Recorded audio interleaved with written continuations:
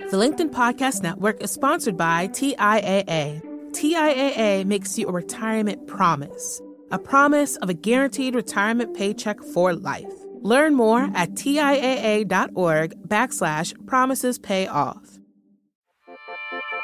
I'm Rufus Griscom, and this is The Next Big Idea. Today, we bring you number 19 in our countdown of the top 22 books of last year chosen by our listeners. What do Leonardo da Vinci, Ben Franklin, Albert Einstein, and Steve Jobs have in common? What happens when you add Jennifer Doudna, the Nobel Prize-winning biochemist, to the mix? No one can answer these questions better than Walter Isaacson, who's written biographies of all of these individuals, including last year's bestseller, The Codebreaker, Jennifer Doudna, Gene Editing, and the Future of the Human Race. In the book bite he made for the Next Big Idea Club, Walter reflects on the brilliant people he's written about and shares the 5 lessons they've taught him about how to be creative, how to be imaginative, and as Steve Jobs put it, how to think different. Hi, I'm Walter Isaacson, author of The Codebreaker, the tale of Jennifer Doudna, gene editing, and the future of the human race. Jennifer Doudna, she's the one who just won the Nobel Prize in chemistry. She helped figure out CRISPR, the gene editing technology, has now been leading the fight against the coronavirus, and she's an all-around really cool person. I've written biographies of Einstein, Benjamin Franklin, Steve Jobs, Leonardo da Vinci, and now Jennifer Doudna. And you'll realize that they're really smart people. But that's not the thing about them. Smart people, as you know, like they're a dime a dozen, and they don't usually amount to much. What really matters is being imaginative, being creative, as Steve Jobs would say, to be able to think different. And so for my new book, The Codebreaker, here are 5 insights from the book and my previous books on how to think different, how to be creative, how to be imaginative. And insight number 1, be curious. Be passionately and playfully curious. The cool thing about this insight is we can all be this way. We're never going to quite be like Einstein and have the mental processing power to figure out the equations of general relativity. And while we may never understand microbiology the way my new hero, Jennifer Doudna, does. But like Jennifer Doudna, who used to wander around when she was a kid, looking at the sleeping grass in Hawaii and touching it, and figuring out why does it curl up, or the shells that she found on the seashore and wondering about the spiral. That was just pure curiosity, and it reminded me of Leonardo, who used to collect shells too, and figure out the spirals. Why do they do that? Now, when we're in our wonder years, we always ask these questions, up until some grown-up finally says, hey, quit asking so many stupid questions. But what we have to do is be like Leonardo da Vinci and Ben Franklin and Steve Jobs and Jennifer Doudna and not outgrow our wonder years. I remember stumbling across a notebook entry in Leonardo's notebook about why is the sky blue? And he does all these experiments, spraying water in the air to try to figure it out. And I realized I'd seen the same thing in Einstein's notebooks. Why is the sky blue? Now, you and I see the blue sky almost every day, but we've quit wondering about what makes it that way. But with Jennifer Doudna, she did that. She wondered about the blue sky and about the green ocean and exactly what is life. And that's the insight I get from all of my people, is just wander around and be curious. Ask about the obvious things around you. Now, the second insight is be useful. I mean, like curiosity, that's fine. And it's cool to always be curious about things, but it's even cooler to try to connect it to something useful. As they say in Jennifer Doudna's world, move it from bench to bedside. In other words, move it from a lab discovery to being something that can be applied, for patients, for our health, to make things better. That's what she did when she understood RNA. She helps figure out the structure of RNA. And she does it as a curiosity-driven thing. But once she does, she's able to use RNA to be a guide to edit genes, and also we're now using it to be a messenger to tell our cells how to make certain proteins that will help stimulate our immune system against coronavirus. I remember Ben Franklin when he was looking at sparks and electricity, and he wrote in his notebook, what good is it? We have to find something useful for it. And then one day he flies a kite in the rain and realizes that lightning is like a spark, and you could draw it down from the clouds with a lightning rod. And so here's the perfect thing that all of my creative people do is they say, hey, now, how can we apply this? For Jennifer Doudna, that aha moment came when she realized she had discovered the exact components to make a tool that could cut DNA at a targeted spot. And she and her colleagues said, you know what? This means humans will be able to edit their genes. Insight number 3, know when to compete and know when to cooperate. Competition really draws us to do amazing things. Steve Jobs was a competitive person. He fought like hell with Bill Gates, especially when Bill Gates tried to do that Windows operating system that Steve thought looked too much like the Apple graphical user interface. They got into lawsuits, they fought each other, and even Microsoft quit making some products for the Apple computer. But when Steve came back to Apple a little bit mellower, in the late 1990s after he'd been ousted from the company, first call he makes is to Bill Gates, and he says, come down, we're going to take a walk, do a handshake, settle our differences. And they do. And Microsoft becomes a big supporter of what Apple is doing. Same thing happens with Jennifer Doudna and her team. They got into an incredible race. It was like one of the great races in scientific history, where in 2012, they were racing against a group at MIT and Harvard, including a wonderful guy named Feng Zhang, born in China and raised in Iowa. And they were all trying to say, how can we make CRISPR, which Jennifer Doudna had discovered the components of, but how can we now make it a tool that works in human cells, that can be delivered into human cells and can edit human DNA? And in January 2013, they both finished at about the same time. Actually, Feng Zhang publishes a couple of weeks earlier, but they both have gotten patents, and they're still fighting the patent battle over that. Now, patents are important in some ways, and patents are the way you get rewarded for having discovered things. However, at a certain point, you got to just shake hands and say, let's quit divvying up the proceeds before we finish robbing the stagecoach. In other words, let's make a deal here so that we can make this wonderful discovery something a lot of people can use. That's what Texas Instruments and Intel did on the microchip. And that's what I hope someday Jennifer Doudna's crew and Feng Zhang's crew do on the patents that deal with CRISPR. But what they did do when coronavirus struck is both of their teams decided to apply their knowledge to how are we going to detect the coronavirus.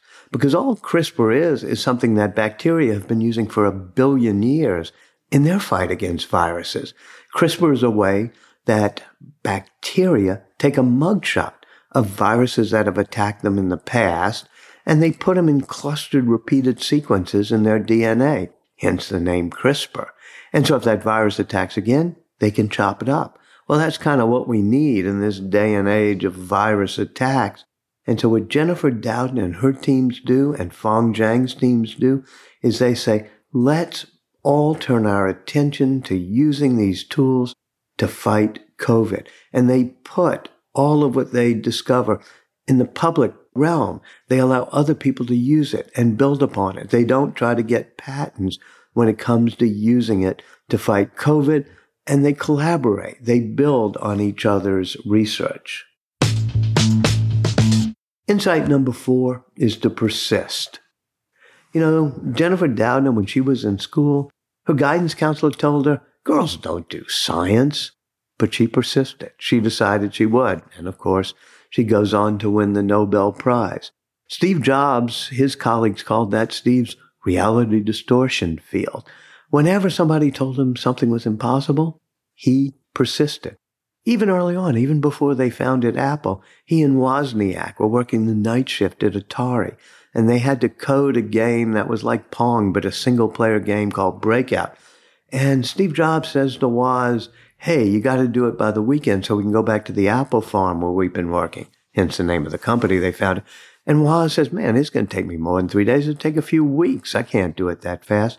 And Steve had gone to India and learned from his guru to stare without blinking. And he kept saying to Woz, don't be afraid. You can do it. And boom, Woz stays up 3 nights in a row and we get the game of Breakout. Same thing with the board inside the Apple Macintosh. Steve thought it was ugly. He wanted them to fix it because he knew you have to have beauty in the parts unseen. And he kept staring at them saying, don't be afraid. You can do it. 2 or 3 decades later, he's still doing that and finally doing it to Corning Glass to get the glass he wants on the iPhone. Well, as for Jennifer, she wasn't invited into the mainly all-male club of people sequencing DNA for the Human Genome Project. So she focused as if she were playing soccer. She said when she plays soccer, she plays the positions others don't play. She decides to focus on RNA with 2 great women, Gillian Banfield at Berkeley and Emmanuelle Charpentier from Europe. Turns out that RNA is a far more interesting molecule than DNA. You know, DNA just sits in the nucleus of our cells and curates information, doesn't really go out and do anything. RNA takes that information, goes out to the outer regions of our cell, and oversees the building of proteins. That's why you can use RNA as a messenger in vaccines or as a guide for CRISPR gene editing tools.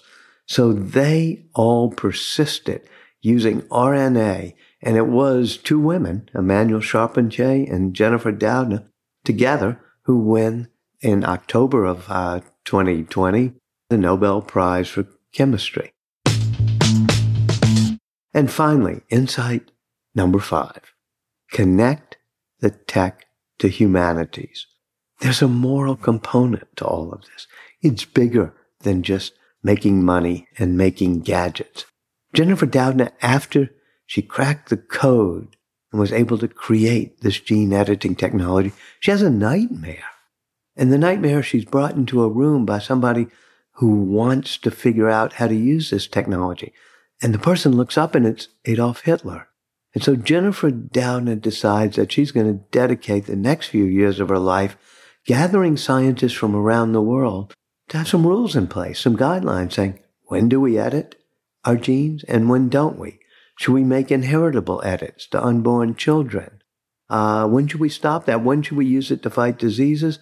And when should we use it to enhance our children, like make our children taller or smarter, or have a hair color that we want, or have bigger muscle mass?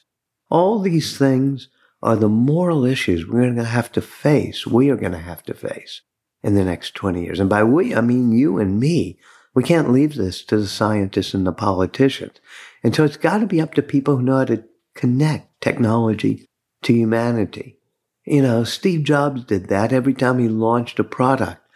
That slide at the end of the product launch was always the intersection of the liberal arts streets with the technology streets. And he said those who can stand at that intersection are those who will have technology that'll make our hearts sing, that'll connect to us emotionally, that will be good, that will be kind. Yeah, he used the word kind to talk about technology. And of course, the symbol of that is Leonardo da Vinci's Vitruvian Man, you know, the nude guy doing jumping jacks in the circle and the square. That's actually a self-portrait of Leonardo, standing on the earth and in the cosmos and in the spirituality of our existence, saying, how do I fit in? When scientists started fighting the coronavirus and they started sharing their intellectual property, and when they started worrying about the morality of biotech and genetic engineering, that's when they reminded themselves and future generations that research science is a noble pursuit. You know, when I asked Steve Jobs at the end of his life what was, you know, how was he going to be remembered? What was his legacy? He said, life is like a river. And I used to think, you know, your legacy is what you got to take out of the river, all the things you made and acquired, and, you know, all the goodies you got, all the things you learned. But now I realize he said, that life is about what you get to put into the river, the ideas that you get to contribute for future generations, the products you make. They'll make other people's hearts sing. That's what people like Jennifer Doudna do too. They're creating the technologies that will help humanity. And even though they sometimes do it for prizes and for patents, in the end, a person like Jennifer Doudna and a person like anybody who wants to follow in her footsteps, whether it be in medicine and bioscience or in any particular field, it's not, as some graduation speeches say, about following your passion. Everybody's got a silly little passion. Anybody can follow their passion. It's about connecting your passion to something larger than yourselves. That's what everybody I wrote about did, from Steve Jobs to Ben Franklin to Albert Einstein to Leonardo da Vinci, and now to Jennifer Doudna, who has created tools that'll make us healthier, make our children safer, and will help build a better human race. Thanks for listening, and I hope you'll enjoy the book. Thank you, Walter. I think what we all love in a good biography is the chance to learn hard-earned lessons from extraordinary people while lying on the couch. I had the great pleasure of speaking with Walter about the Codebreaker last spring. It was one of my favorite podcast conversations. You can find it by scrolling back through this feed or through the link in the episode notes.